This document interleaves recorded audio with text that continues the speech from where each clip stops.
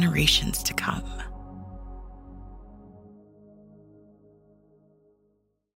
Good afternoon. It's January 25th at 1:34 p.m. and welcome to another edition of the TDN Writers Room podcast. I'm Bill Finley. I'll be your host today. I'm a correspondent for the Thoroughbred Daily News and co-host the Down the Stretch Show along with Dave Johnson on SiriusXM Radio. I'm Randy Moss with NBC Sports. You can probably tell I'm not in my usual location. I have no little sleeping dog behind me. I'm in a hotel room just down the street from Gulfstream Park, where NBC will be televising the Pegasus World Cup and Pegasus World Cup Turf on Saturday. I'm Zoe Cadman with XBTV, First Racing, and Santa Anita. I do have my dog who is disguised. He's blending in right there on the couch. He's absolutely exhausted, so he's going to be no help. And Randy, you look like you're suntanned already. Have you been to the beach already? Yes. Okay. Yes, I've been to the beach. I've ridden bicycles on the beach. The things that you can't do in Minnesota, where I live, with 15 inches of snow on the ground. Right. Well, Randy, enjoy the sunshine and enjoy what should be a really interesting day of racing Saturday at Gulfstream Park. And let's get right into that because, this is the biggest weekend of the year thus far. And it's a different, and we're going to have Aiden Butler from the Stronach Group on a little bit later. He's going to talk about in the Green Group Guest of the Week segment. He's going to talk about the Pegasus World Cup. It's a different Pegasus World Cup than some of the ones we've seen in the past. Obviously, there's no flight line. Not only is there no flight line, there's no aerogate, there's no gun runner. There's not that 1 to 5 superstar that everybody gets excited about seeing. But it is as deep a field as you can get, especially this time of year. 12 horses, a wide open betting race. But I'm a little bit disappointed that more owners didn't follow the lead of the aerogates of the gun runners world. Why not run them one more time before you go off to stud? The only one that's doing it really is Cyberknife, and he's the morning line favorite in here. So, the connections, Al Gold and Brad Cox, if he runs his race, they're going to pick up the winner's share of a $3 million purse. Nothing wrong with that. But I don't want to demean by any stretch of imagination. I think it's going to be a great race and a great day of racing, Randy. And honestly, the only reason Cyberknife is in this race is because Flightline is not. If they had decided to give Flightline one more last hurrah before going to stud, which after the Breeders' Cup Classic, as we talked about, what more is there left to prove? Even the $3 million purse of this race couldn't get Flightline here. But, that's why Cyberknife is here. He deserves to be the favorite, I think. He and Proxy are the two best horses on paper. Post position could wind up having a say in this, though, because Cyberknife breaks from post position number 10. Those who handicap know that Gulfstream Park at 1 1/8 distance is a very short run into that first turn. So it's potentially fraught with peril for Florent Geroux and Cyberknife to get over and avoid losing ground. Whereas Proxy breaks from post position number 1, which is a big advantage vis-a-vis Cyberknife in that spot. Those aren't the only two horses in the field, Zoe. They're the two favorites, but I think they're the two best horses on paper. They most definitely are. And I'm going to side with Proxy, mainly because of the draw. And honestly, we all know that Florent Geroux is excellent out of the gate. That is one of his biggest traits that a lot of trainers go to, is that Flo can go, and he will be gunning out of the gate. I like Proxy on the inside. I've seen some video of him training in New Orleans. I'm pretty close with the Stidham camp, so I'm rooting for him anyway. And I love the fact we keep the Joel Rosario factor. We've seen a few jockeys jumping ship, most notably Louis Saez jumping ship off of Art Collector, a horse he's ridden 7 times. Art Collector, if he runs well, is likely to go to stud at Claiborne. Louis Saez does jump on to get her number for trainer Peter Miller.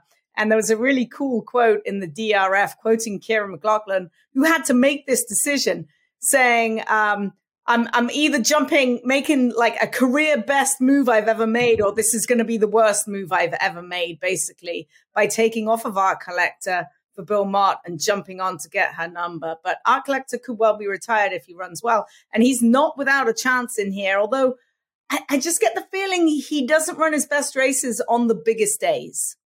Yeah, Randy, I'm with you on the post positions here. I mean, I think that Cyberknife is the best horse in the race, but I'm not going to take a favorite from the 10 post at 1 1/8 at Gulfstream Park. It's not as bad as the 11 or 12, but it is a definite detriment. And, I kind of wish maybe someday they'd change the distance of this race, maybe to a mile and 3/16, which would, negate that a little bit left. So I look at this thing as a total crapshoot. And look, you could pick any one of 7 or 8 horses in here, and you can't knock the pick. I'll go with Skippy Longstocking. The big race last time out in the Harlan's Holiday, the prep for it. 2 of his last 3 races were very, very good. He won the West Virginia Derby. Don't know what happened to him in the Pennsylvania Derby. But Randy, on the Beyer numbers, which you help make, the 106 in the Harlan's Holiday, he doesn't have to run back to that.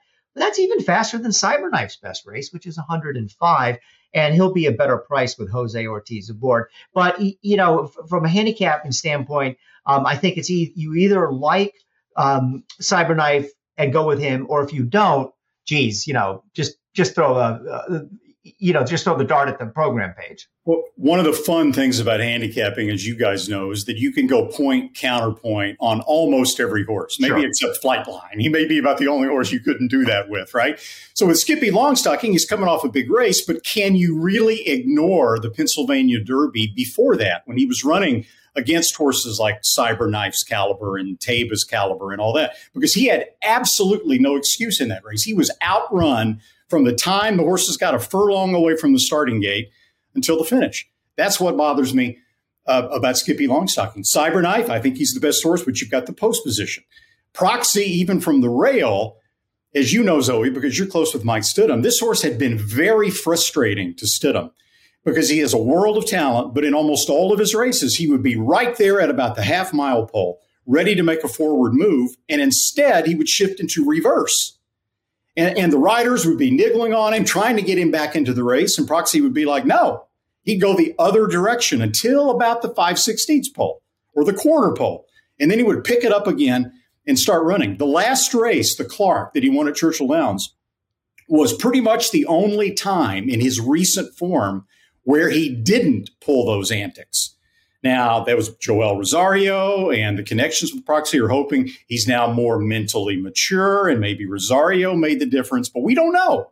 We don't know that Proxy's not going to go back to his old ways and is going to completely come off the bit at the half-mile pole. So it makes it an interesting race, one of many things. Well, if he does, it's not going to work at Gulfstream Park, especially on a day like that. The track is probably going to be very, very fast, very safe, of course, but it'll be a quick track on that day. I did actually look up post positions trying to find a little bit of an edge. There have been no mile and eighth races run at Gulfstream Park this entire meet. So the statistics are 0 for the meet. So I can't help you there either. I was hoping for perhaps, the one hole is doing really great at Gulfstream going a mile and eighth, but there haven't been any races run that far. Historically, the stats are pretty brutal at a mile and an eighth from post 9 out. Yes. So it has been overcome before. I think Gunrunner overcame an outside post. And didn't Big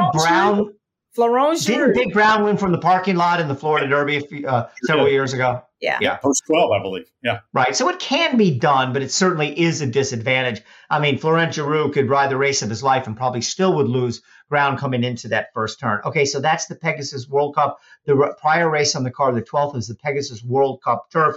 And again, it's a really interesting, really deep race. And again, it's good to see that all these races have full fields. Both the World Cup Turf and the World Cup have full fields of 12. Unlike Cyberknife, who is an obvious favorite, I don't really know who would be the favorite. I guess Ivor probably will go off the favorite. If anybody disagrees, correct me if I'm wrong. Now, he has post 10, but the post positions aren't nearly as important in this because there's a much longer run from the starting gate to the first turn. A couple observations I want to make. I'm not going to pick her, but why is Lady Spitespear in here? A mare running against boys. They have the exact, albeit for a little less money, but they have the exact same race for the girls. Does that mean Roger Atfield, the trainer, is super confident? Perhaps. But Ivor's a good horse. He's been knocking on the door. Hasn't won in a while since his first start of 2022, July 9th. But it was running against really good horses, the Breeders' Cup Mile, the Turf Mile, the Coolmore Turf Mile, the Woodbine Mile, etc. I'm going to kind of go with a wise guy horse, Hurricane Dream, in here for Graham Motion. First time in the U.S. And so someday you need to sit down with me and help me watch XBTV because I'm just still trying to learn, and I don't have a good eye for this. But you see this work on January 22nd, 58 breezing at Palmettos, and he went in company with the other Graham Motion horse, Speaking Scout. To my very uneducated eye, I thought Hurricane Dream was the better of the two, but I'd love to see what Mike Walsh and the rest of the clockers have to say about that. But again, a very interesting race, very wide open, very good betting race. And take it away, Randy Moss. Yeah, well, no, post position is not as important in this race as it is in the mile and an eighth races on dirt, but it still can be significant. And the two best horses on paper in this race might be Ivar and City Man, and they're stuck in posts 10 and 12, respectively. So I think it does turn this race into a crapshoot. You mentioned Lady Spitespear. I think this has Chuck Fipke written all over it. Yes, Chuck sir. is the owner of Lady Spitespear, and he's notorious for marching to the beat of his own drum. This looks much more like a Fipke move than it does a conservative Roger Atfield move. But even saying that, I mean, this filly stretched out in the Filly and Mare Turf, the Breeders' Cup Filly and Mare Turf, was beaten a length and a half by Tuesday and an Italian. And that Beyer fig of 103 is a legitimate 103. Did she get a pretty good trip? A perfect trip. She sat on the rail, in the pocket, tipped out when she needed to, and ran well. But now she gets 6 pounds off of that, 118 instead of 124. I think she's right in there with a shot, even against the boys, and not running against the fillies and mares. Other than that, Bill, I mean, it's impossible almost. Right. Yeah. Maybe Zoe's got a stroke of genius here, Zoe. I know Christophe Clement was probably kicking buckets after the draw because both of his horses who ran first and second in the prep are drawn outside. I mean, Decorated Invader was just beat by City Man last time out. I love City Man on the outside with Joel Rosario. I think he's going to have to work out some kind of trip, but he's close. I mean, if you can be tactical, I'd much rather get an outside draw than an inside because he can break. This horse breaks pretty well anyway and just sit close. So I like City Man in here. I think he's in the form of his life right now. And I'm pinning all my Pegasus hopes on Joel Rosario. So Joel, I hope you are listening. So Bill, yeah. Can I rule out about a 30-1 shot here? Go for it. If you go back, and if anyone has access to replays, like on Formulator or Replay Purveyors or whatever, go back and look 3 races back at Speaking Scout in the Hawthorne Derby. That was a race in which Graham Motion took blinkers off of this horse. Surely it didn't make that much of a difference. But this horse set the pocket until the top of the stretch, got through, cut the corner, and finished like a freaking wild horse in that race. He showed a turn of foot. I was like, wow, I just happened to watch that race just for the heck of it. I got time. I watched the Hawthorne Derby. And I was like, holy cow. Then he came back in his next start, the Twilight Derby at Santa Anita, chased a very slow pace, chased a really slow pace in the Hollywood Derby as well, and overcame it to win. The figs aren't there, but he's going to get some pace to run at in here for the first time in a while. And boy, does he have a nice turn of foot at the end. He's going to really be running, and he's going to be a big price, I think. I mean, Randy, I would never discourage anybody from betting against a huge long shot. But I want to bring up one more point about these 2 Graham Motion horses, the jockeys. Hurricane Dream gets Dettori. Speaking Scout gets Paco Lopez. You got to think that Graham's going to put Dettori on the horse he thinks is the better of the two. And I think it will be reflected in the odds as well. So anyways, a huge card Saturday at Gulfstream. We also have the Pegasus World Cup Filly and Mare Turf. Channel Maker making his debut as a 9-year-old going in the McKnight Stakes earlier on the card. But Zoe, I know you want to talk about the feature Saturday at Santa Anita, which is Las Virgenes, for good reason. Really nice field. And I just submitted my Kentucky Oaks top 10 for the TDN. By the time you're watching this podcast, it'll be out in the paper. I put Justique as my third ranked 3-year-old filly in the country. And maybe I'll be moving her up after Saturday. We'll see. What do you think? I hope so. Just don't watch her works is all I can say. It looks like we're going to have Phaser, Justique, Pride of the Nile, Uncontrollable, Satin Doll, and Broadway Girls. There is one work that stands out in Justique, and that was January the 2nd. Now, she missed her next start due she popped a temperature, and this is the race I've been pointing for. If you watch any of the other works, she looks like a $20,000 maiden claimer, and I'm not just saying that. I have it on good authority from trainer John Sheriffs, because we laugh at this most mornings. I'm like, Justique looked good today. He's like, does she look like an allowance horse yet? I'm like, no, she doesn't. She just doesn't put it forward in the morning, which is absolutely fine. She's yet to go 2 turns, so we'll see how she does. She's going to run against a Grade 1 winner, albeit the Grade 1 winner of the Starlet over at Los Al. That's Phaser. It looks like it will be a competitive race. I just hope the real Justique steps up, and we'll see how she stretches around 2 turns. Who do you have 1 and 2, Bill, in your Oaks top? I am never a wise guy in this. You know, people who do their Derby rankings, some horse just broke their maiden by 5 lengths and they're number 1. I do it I rank it like if you were voting for the poll for the college football. Just whoever is the best is number 1. That's Wonder Wheel. I mean, I understand that Hoosier Filly has got all this hype behind her, but to me, I'm not going to put her number 1 over the Breeders' Cup Juvenile Filly winner. So, you know, it's very straightforward. Number 1, Wonder Wheel. Number 2, Hoosier Filly. Number 3, Justique. Then kind of a gap back to 4. I think those are kind of, you consider your big 3 at this point. But, you know, Justique has been very impressive, and we'll see. But, yeah, that top 3 is a pretty strong group. The TDN Writers' Room is brought to you by Keeneland. Keeneland Sales and Keeneland Racing will be well represented at this week's Eclipse Awards. Listen to this.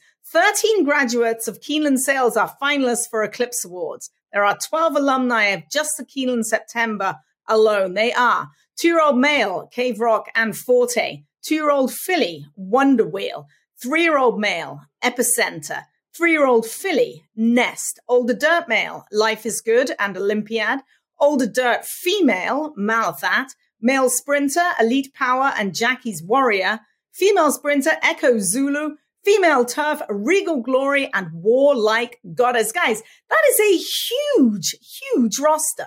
Yeah, and you look at that list, not only are they going to have a bunch of 13 graduates are among the finalists, looks to me like they're going to get 6 or 7 Eclipse winners out of this, not just finalists. That's pretty much the cream of the cream for a lot of these divisions. It's good to shop at Keeneland. We'll be right back after these messages from Keeneland. If this place could talk, it would roar. It would say, this is racing. This beating heart in the heart of horse country. Steady and strong beneath the roar, reminding us why. For the love of the horse, for generations to come. Maximum Security proves he's the real deal with a gate-to-wire win in the Florida Derby. Champion 3-year-old. Maximum Security has won the TVG.com Haskell Invitational. 11 triple-digit buyers. Maximum Security, he smoked them in the Cigar Mile. Grade 1 winning 4-year-old. Maximum Security takes them all the way in the TVG Pacific Classic. Secure your mare's future. Maximum Security. The TDN Writers' Room is brought to you by Coolmore. Coolmore's Munnings had a sophomore stakes double at Laurel on Saturday with Prince of Jericho in the Spectacular Bid Stakes and L Street Lady in the Extra Heat Stakes.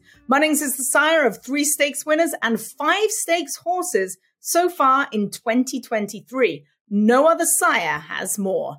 Justify had 2 winners over the weekend at Santa Anita, first with Hawker, who was very, very impressive on the turf course for familiar connections of John Sadler and West Point Thoroughbreds, Woodford Racing and Hronis Racing, and then Harlow Cap, who broke his maiden by 4 1/4 lengths for Hall of Famer Bob Baffert. Well, I spent part of my week, it's like Law and Order episodes, and I've been doing a lot of this because of all the shenanigans going on in racing. But I spent part of last week on Thursday in a Manhattan courtroom to watch the sentencing of a harness racing trainer by the name of Nick Surik in the long-going scandal involving Jorge Navarro, Jason Service, and the rest. And I got to tell you, Randy and Zoe, if you guys ever break the law, you better hope you don't come before Judge Mary Kay Weisakel. She is one bad ass. I tell you, I kind of get a kick out of this. And you bring these guys in and look, they've done terrible things. And, drugging racehorses and endangering their lives. But you almost feel sorry for them because she, just like she has with several other people, she just ripped Surik apart. She sentenced him to 5 years and 2 months, which is longer than Navarro got. But the whole situation was complicated by he was going to be somebody who was going to testify against all the other people involved. And as a matter of fact, he was ready to name names of other people that didn't come up in the indictments. However, the whole thing hit a snag when he claimed to have some evidence, or he claimed that a veterinarian drugged a horse of his, and the veterinarian proved that she couldn't have. So therefore, Surek's credibility as a witness went out the window. So, you know what? I sit there and I watch these things. We're almost done with this. We still have the sentencing of Jason Servis coming up. Looks like he's going to get 4 years. But, you know, I should be, I guess I should try to be impartial as a journalist. But I got to tell you, when these bums come before this judge and she just levels them into and sends them away to prison for a good long time, part of me just wants to get up there and cheer. I'll cheer for you. Yeah.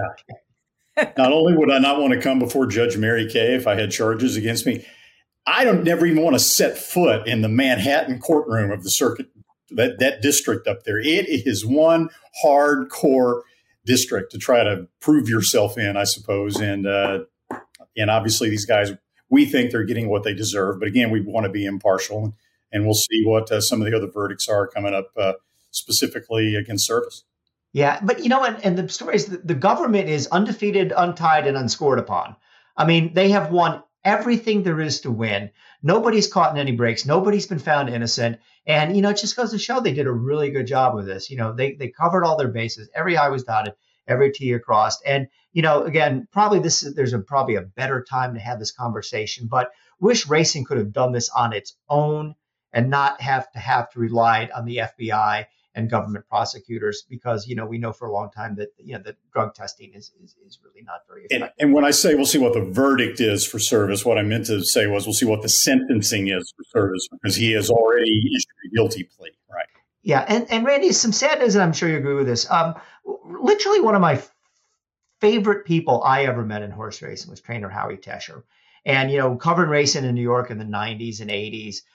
You know, he was just one, like, I'm having trouble describing this, but I think people that know Howie will know what I'm talking about. Most trainers are kind of one-dimensional to me. They're horse trainers. Howie wasn't a horse trainer. He was a guy that just happened to train horses.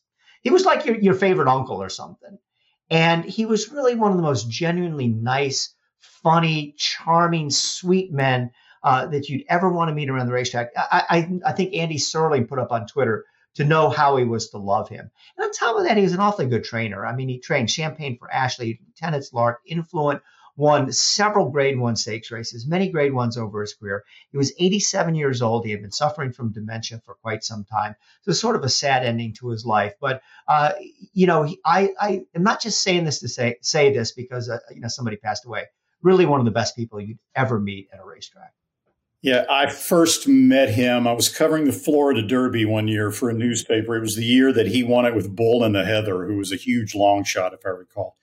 And he didn't know me from Adam. And I spent the weekend after that in Florida, and I went by and visited him at his barn.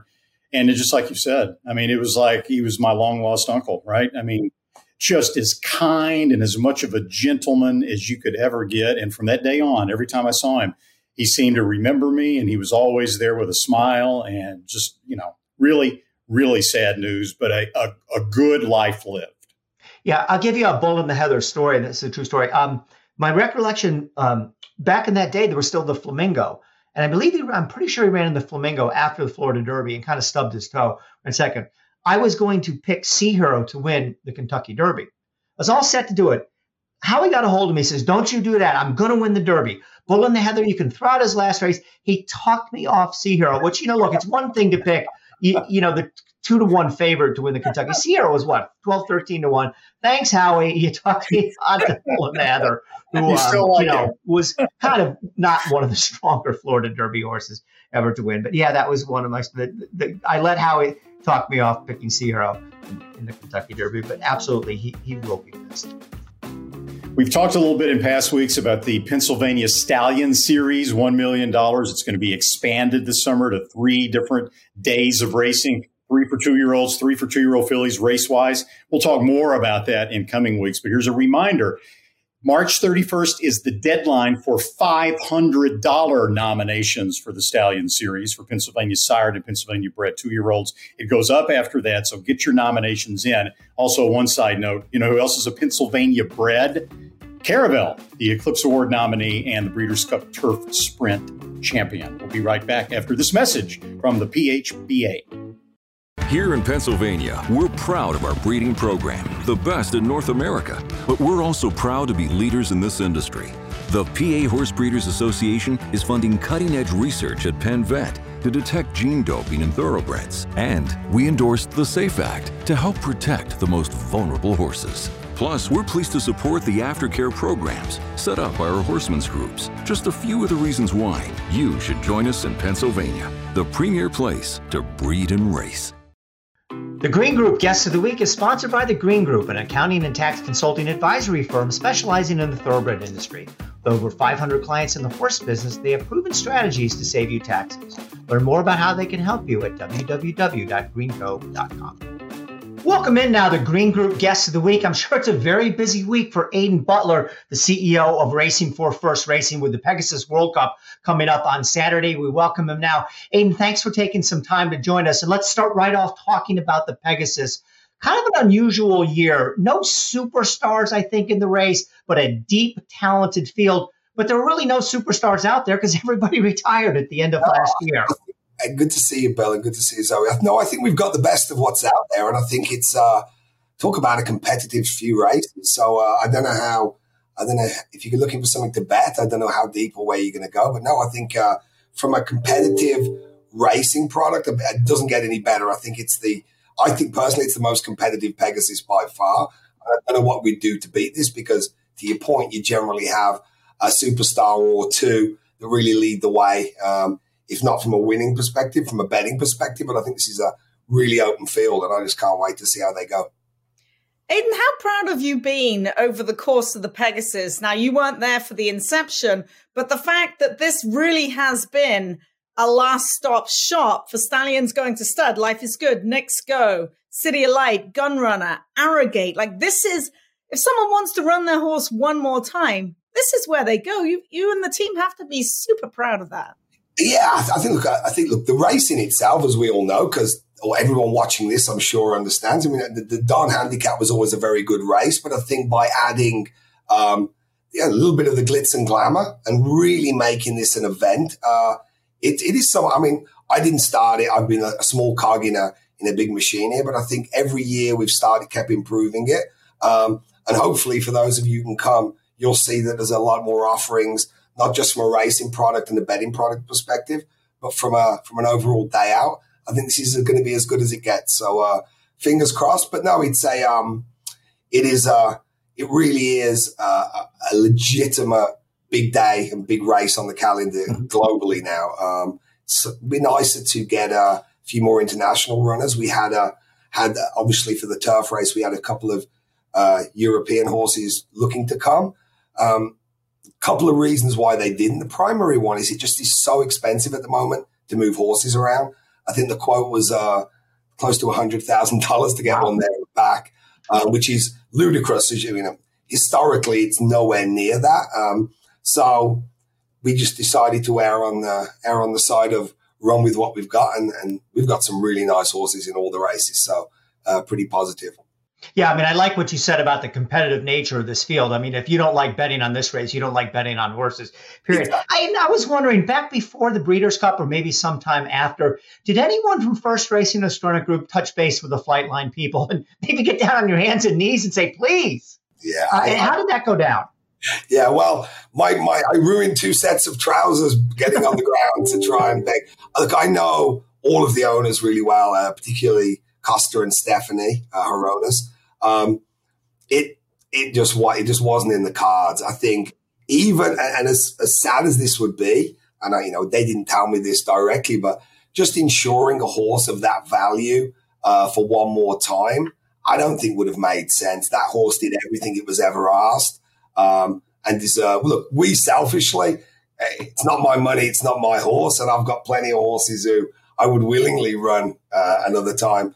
But it's selfishly, we all wanted to see it. And I think we're all allowed to be a little selfish because it's so seldom that a superstar of that quality comes around. But I think for the good of the horse and for, the good of that. Look, I mean, obviously, West Point, the Horonesses, they are some of the best owners and champions of our sport.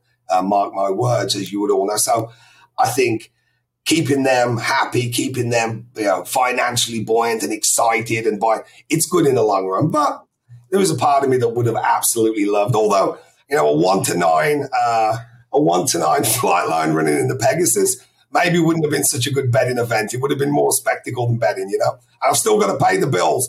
Contrary to Twitter, I still have to try and make a little profit every now and then. Talking about paying the bills, it seems like Fast Racing has put the F back in fun. What's going on as we look forward to the Pegasus? What kind of fun events do you have on? It looks like you've put on a race for the fillies as well on the grass. What can people look forward to? Because it's usually a massive spectacle. Yeah, so obviously the racing and the card is shaped up extremely well. Fillies and Mares is looking good as well. The Carousel Club handicap's shaping up nice. So from a betting perspective and from just a racing spectacle perspective, couldn't be happier. But as you quite rightly said, Zoe, the party and the event doesn't just stop with the racing. We have some really cool artists playing a little bit out of my generation. Even though I like to think of myself as a youngster, I'm obviously not. But Kygo is playing, who's a huge international superstar DJ. One Republic, who I'm sure everybody would know, have had some amazing hits. They're playing also. Each of the rooms has its own kind of designated field. The Flamingo room's got a chap by the name of Brian Newman, who's actually Lady Gaga's band leader. And I think you may have seen him before play for us. So the guy is spectacular. And then there's offerings in all of the other rooms, including the breezeway and the apron. So anyone who comes should have an amazing day. I just wish we had a slightly bigger grandstand. I think I say this every year. If I could stretch the grandstand for this one day, I'd be a little happier, but it is what it is. We're completely sold out. Crikey, I'm booking my ticket right now. I'm taking the week off. I'm coming to the Gulfstream, all right? I get you a pin. Don't worry. Sorry, I'll get you a groom's pin, so you might be able to come on watch. I can leave one over. That's okay. We're completely sold out from all of the restaurant offerings, the Carousel Club, the tables. There's a few GA tickets left, and if it's anyone who's a real horse fan and a big supporter, just shoot me a message on Twitter and I'll see if I can find you anywhere to stand. But no, it's couldn't be more excited. We just as I'm sure you're all aware, these things are not without stresses. We had obviously a worry with the equine herpes outbreak that happened the other day.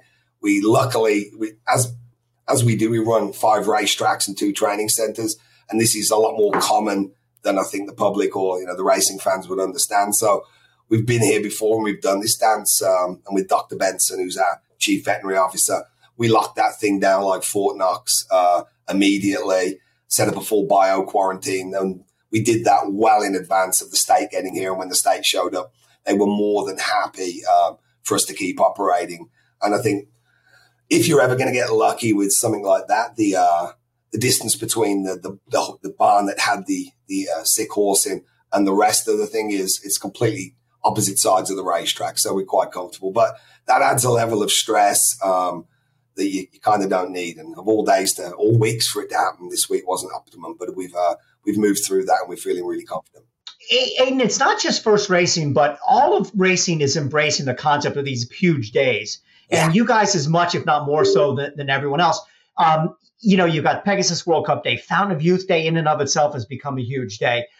Florida Derby Day as well. And of course, you're doing the same thing at Santa Anita. Why are these working so well? And what is the future of this? Is this really what racing has discovered the public and the fans and the bettors want?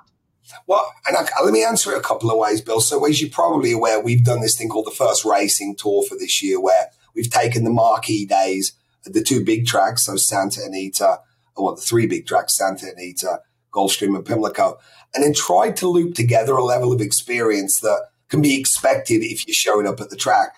And look, I, like everybody else, is pretty much I'd say, slightly depressed that racing isn't quite the draw that it once was.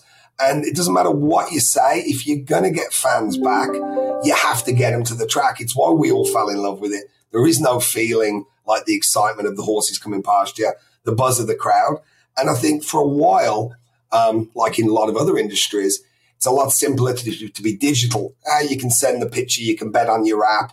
That in itself, to me, is never going to grow the sport back. Do I think we're going to be 60,000 people on a Wednesday at Santa Anita? No. But we can at least put our best foot forward when it comes to our marquee days and try and appeal to a broader audience. We take it on, let's say, Pegasus, an example. We take that to the extreme. It's a huge party, and it's something that you don't see at racetracks, anywhere really in the world. All of the big days, we really emphasize that experience.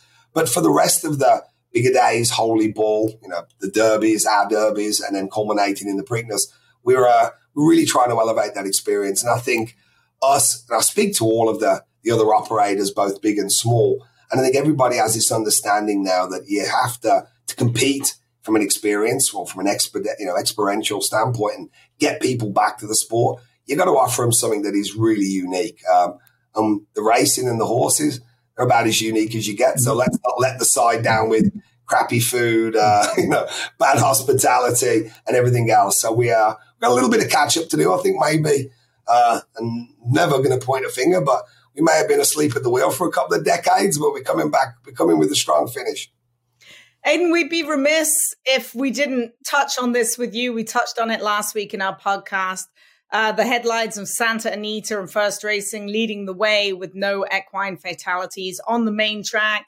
I can remember when you first walked into Santa Anita in 2019 and we're like, who's this guy? He's supposed to come and save racing.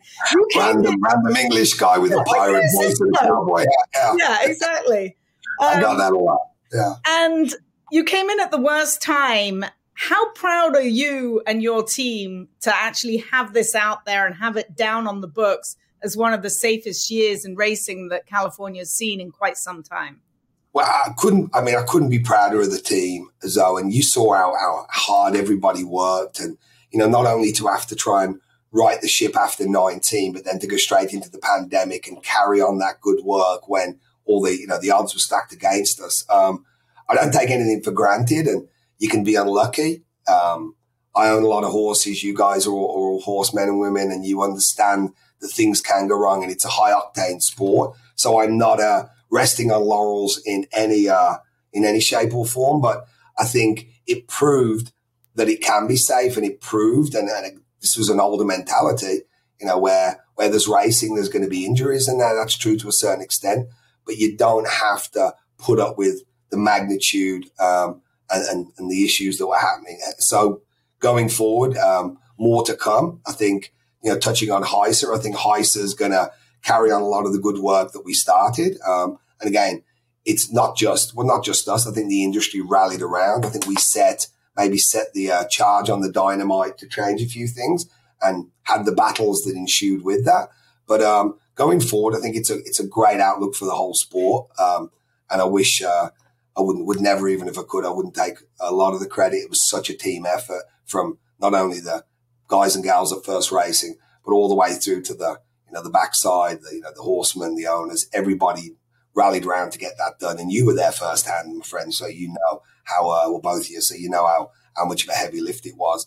But it does make me smile. And I think, I did, although, like I said, hitting zero is very difficult to replicate. I had the idea of potentially opening up the main track for a breeding operation to see if we could get the numbers to skew the other way, but no one fancied breeding horses at the track. So no, we're definitely trending in the right direction and more to come. And I think, look, as an industry, you're only as good as your weakest link. And I've said this many a time, and that's even internally at my company. You're only as good as the one thing that isn't up to par. So the better and the more even of a playing field the industry can get on, you're going to see improvements across the board. And even from transferring of horses, where horses go, there's still a lot of battles to have, but I think we're all going to be much better for it. And I think we can all of us, anyone watching this, anyone who's been involved, even on the periphery, can be proud that we're trending in the right direction.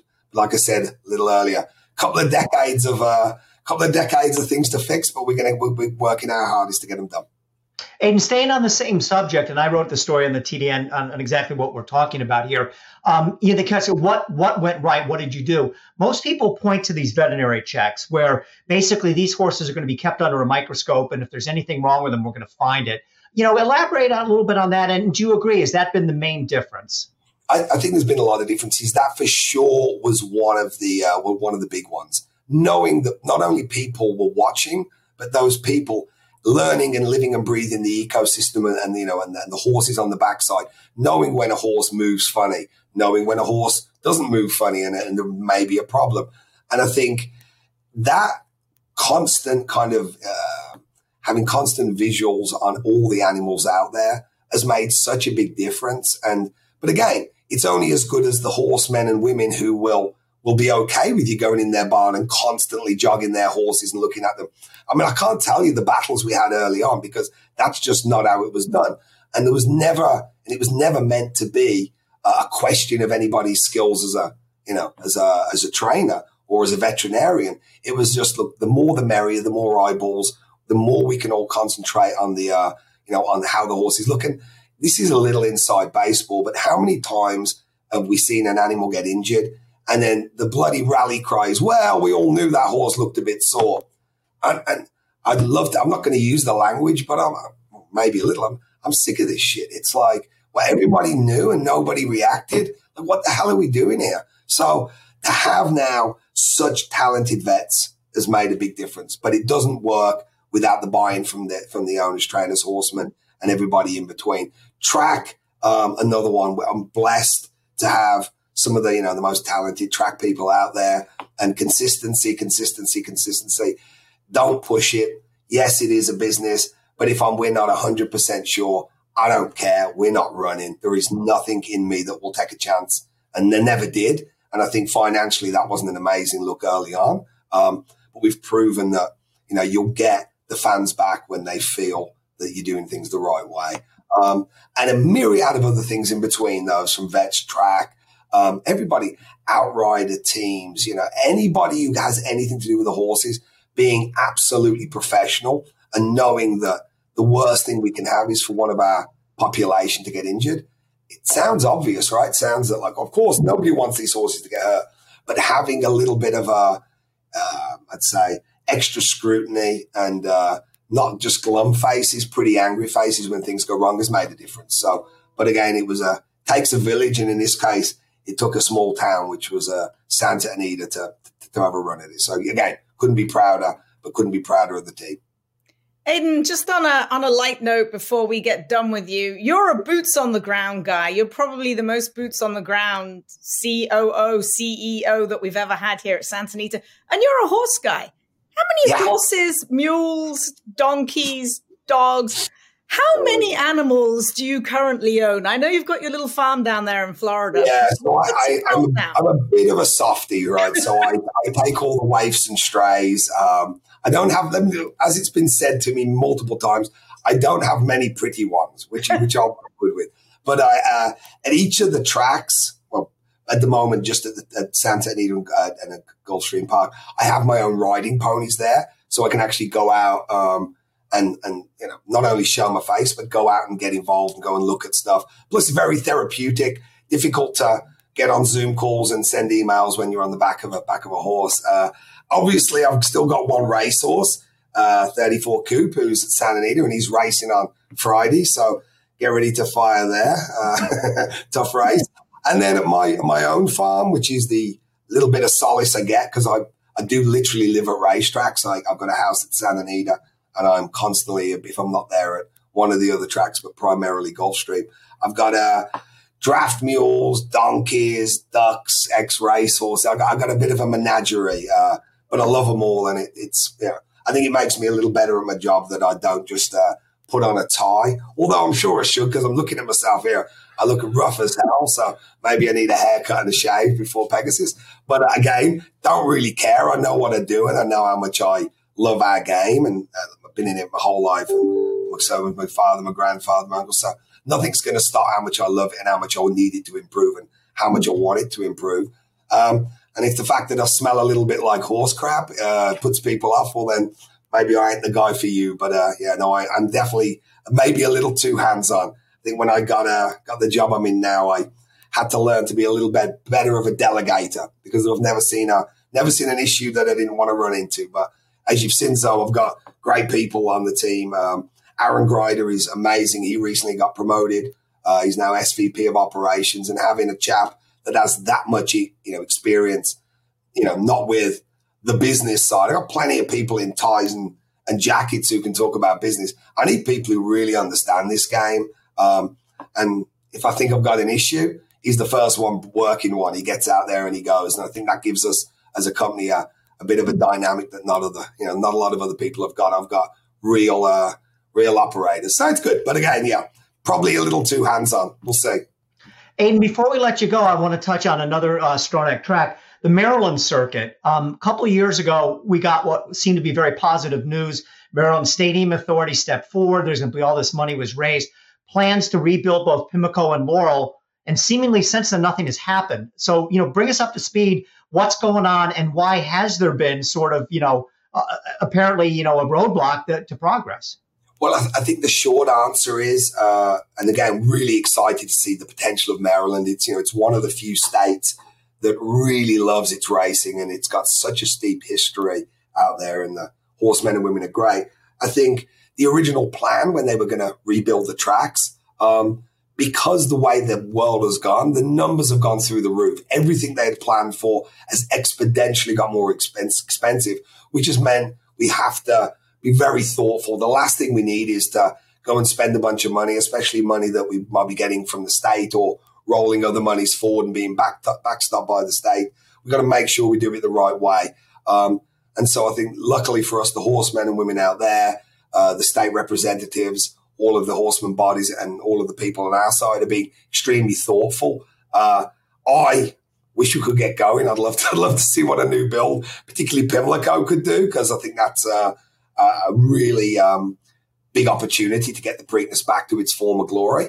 But these things, unfortunately, take time, and it's such a vast amount of cash needed to invest in these places that everyone's being a little thoughtful. So there is going to be a lot more to come, Bill. Nothing's been shelved, and the quietness has been replaced with a lot of hard work from all sides of the Maryland, all sides of the Maryland sport. So hopefully we'll have something to update you on soon, but we're still trying to move that forward. Okay, I sort of promised you that was the last question, and I lied, because now I'm thinking of Maryland, and let's go back to last year where Rich Strike passed on the Preakness, a blow to the Preakness, no doubt about it. There were some rumblings behind the scenes that maybe the Maryland Jockey Club would say, you know what, this 2 weeks thing is not working. We're going to, rock the boat a little bit and put more time between the Derby and Preakness. Anything new on that? And I know the stake schedule is not out yet. I assume the 2023 Preakness will be run 2 weeks after the Kentucky Derby. But what about going forward? Yeah, so there's two trains of thought here, and everybody watching your podcast will know this. So, it doesn't really need repeating. But the trains of thought are, it was an absolute battle and test to be able to run back that quickly. Point one. Point two, horses don't run back that quickly anymore. Okay, so you've got the two schools. But then we've also got partners. As much as everybody, I'm sure, thinks that we don't get along that well with Churchill or Naira, and it's a big competition, all of us have made a commitment to make the sport better, at least those two companies I've mentioned. So when we decide to do things, it's got to be done in partnership and in unison with both the other groups. The Triple Crown is such a special event that I feel for the Belmont. A lot of the time they don't have a runner that's going to be a Triple Crown runner. So there were no sour grapes that it passed up on the Preakness. But I think anything we do has got to be done in a really thoughtful way. Nothing's been decided. Nothing's going to change at the moment. And I think hopefully when and if something changes, it'll be done as an announcement from the Triple Crown group, as opposed to one track trying to do something for the betterment of themselves. I think we've learned, going back to the earlier points, that if you don't pay attention to the rest of the ecosystem, that's when silly stuff happens. So I personally, I'm pretty happy with where it's at. We've got some big debates that I've won a couple and lost a couple. But I think at the moment, let's not throw the baby out with the bathwater, because for once in decades a horse didn't run back into Preakness. That would be it. So I'm quite impressed how that horse has been running since. I mean, it's been actually going. I didn't think if you'd listened to my handicapping at that point, you'd have all lost money. But I think we've still more to come on that, mate. I'm sure, but nothing. Well, we want to thank Aidan Butler from the Stronach Group and First Racing. Huge day of racing coming up this weekend, the Pegasus World Cup. Lots of insights as well from Aidan on what's going on at Santa Anita in Maryland. Aidan, thanks so much and have a great Pegasus Day. You're welcome. Thanks, guys. Be lucky, everyone. The Green Group Guest of the Week is sponsored by The Green Group, an accounting and tax consulting advisory firm specializing in the thoroughbred industry. As this week's Guest of the Week, Aidan Butler will receive a free 1-hour tax consultation. To learn more about The Green Group, go to greencode.com. We'll be right back after this message from The Green Group. Why do the most successful owners, breeders, and horsemen select the Green Group as their tax advisor? We simply save them money and know how to make them more successful. Over the past 40 years, founder Leonard Green has owned and bred some of the best racehorses in the history of the sport. His in-depth, hands-on industry knowledge, combined with cutting-edge tax-saving strategies, has produced positive results for his clientele and has made the Green Group the top-rated accounting and tax firm in the business. For a confidential and complimentary consultation, contact us at 732-634-5100 or visit our website at www.greenco.com. The Green Group, proven strategies to save you taxes. With some of the fullest fields in the country and quality racing year-round, there's never been a better time to reap the rewards of breeding and racing in Kentucky. Purse money in Kentucky is at an all-time high, as is average purse per race, outpacing California, Florida, and New York. Kentucky breds. Breed them, raise them, race them. We all win. Every weekend, of course, in this country, Kentucky breds dominate the big stage. The big races this weekend is no different. Pegasus World Cup. 10 of the 12 are Kentucky breds, including Cyberknife, making the final start of his career before he goes off to stud at Spendthrift Farm. In the Pegasus World Cup turf, 7 of the 12 are Kentucky breds.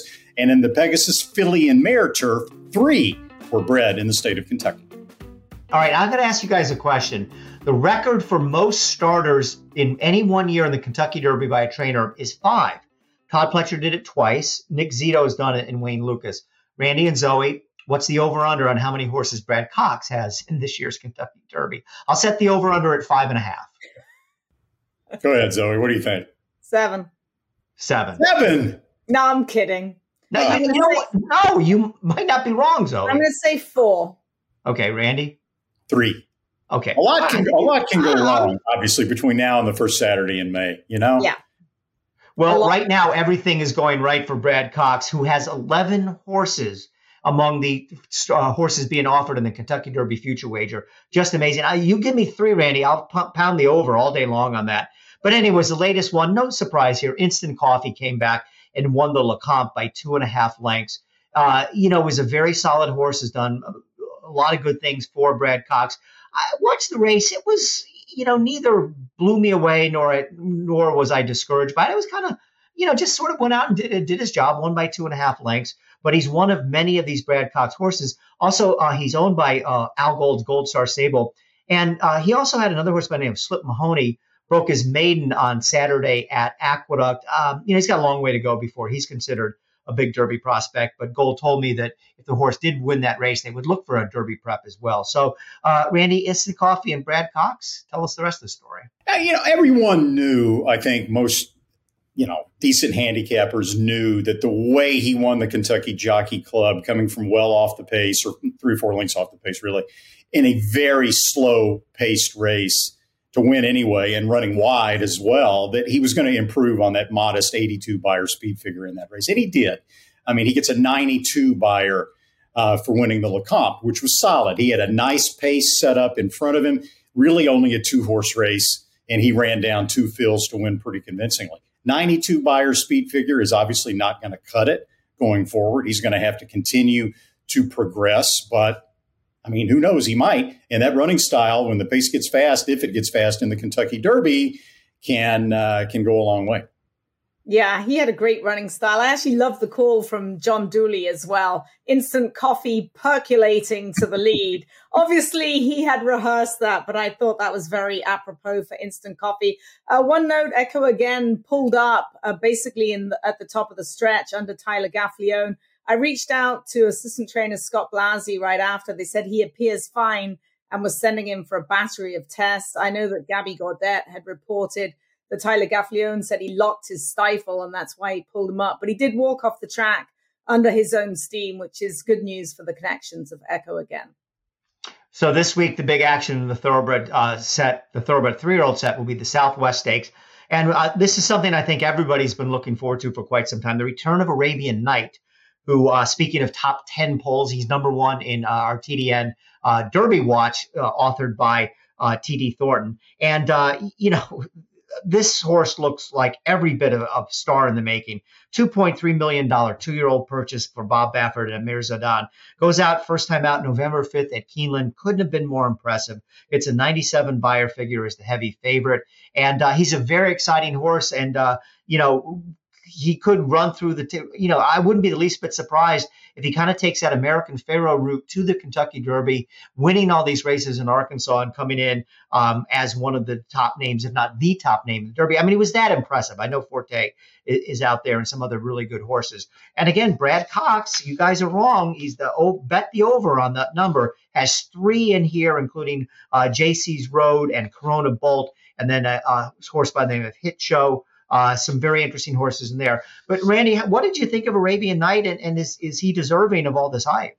Oh, visually, he was very impressive. By the numbers, he was very impressive. 97 buyer speed figure, which has been verified. Out of the 8 horses that have come back to run again out of that maiden race at Keeneland on Breeders' Cup Day, 6 of them have come back and run a buyer speed figure, either the same or higher than they got in that race. Determinedly was the runner-up. He's won twice since then. So it was a legitimate maiden win. Now, having said that, we've seen plenty of 2-year-olds who have run big speed figures, including from the Bob Baffert barn, who didn't quite pan out going forward as top class 3-year-olds. So we'll see about Arabian Night. He is not in a slam dunk spot in the Southwest. He deserves to be the favorite, but he's going to probably have to sit behind horses, which he didn't have to do at Keeneland.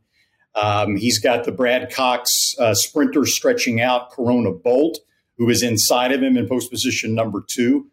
He's got Frosted Departure, who's got some sprint speed stretching out, who is right in front of him in post position number 5. So it's going to look like a little different kind of race for Arabian Night.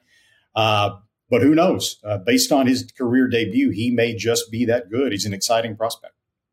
And he's trained great. We've got several works for him on XBTV. His most recent working with Faustin, the impressive maiden winner, who's by Curlin out of Hard Not to Like. He actually made him look quite ordinary working on the inside of him the other day. Bob schooled a bunch of his 3-year-olds in the paddock the other day, even though they weren't going to run at Santa Anita, and Arabian Night was one of them. And I will tell you, he looks like a freaking beast. He came in, I'm like, oh, who is that? Hubba.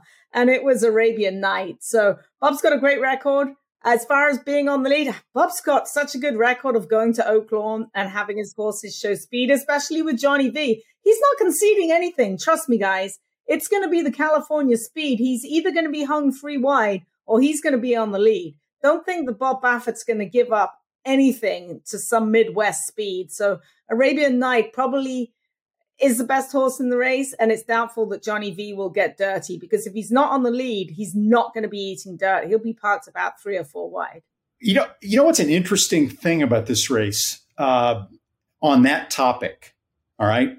Now, this is a Kentucky Derby points race, right? 20 points to the winner, which is not insignificant, except horses trained by Bob Baffert cannot earn Kentucky Derby points.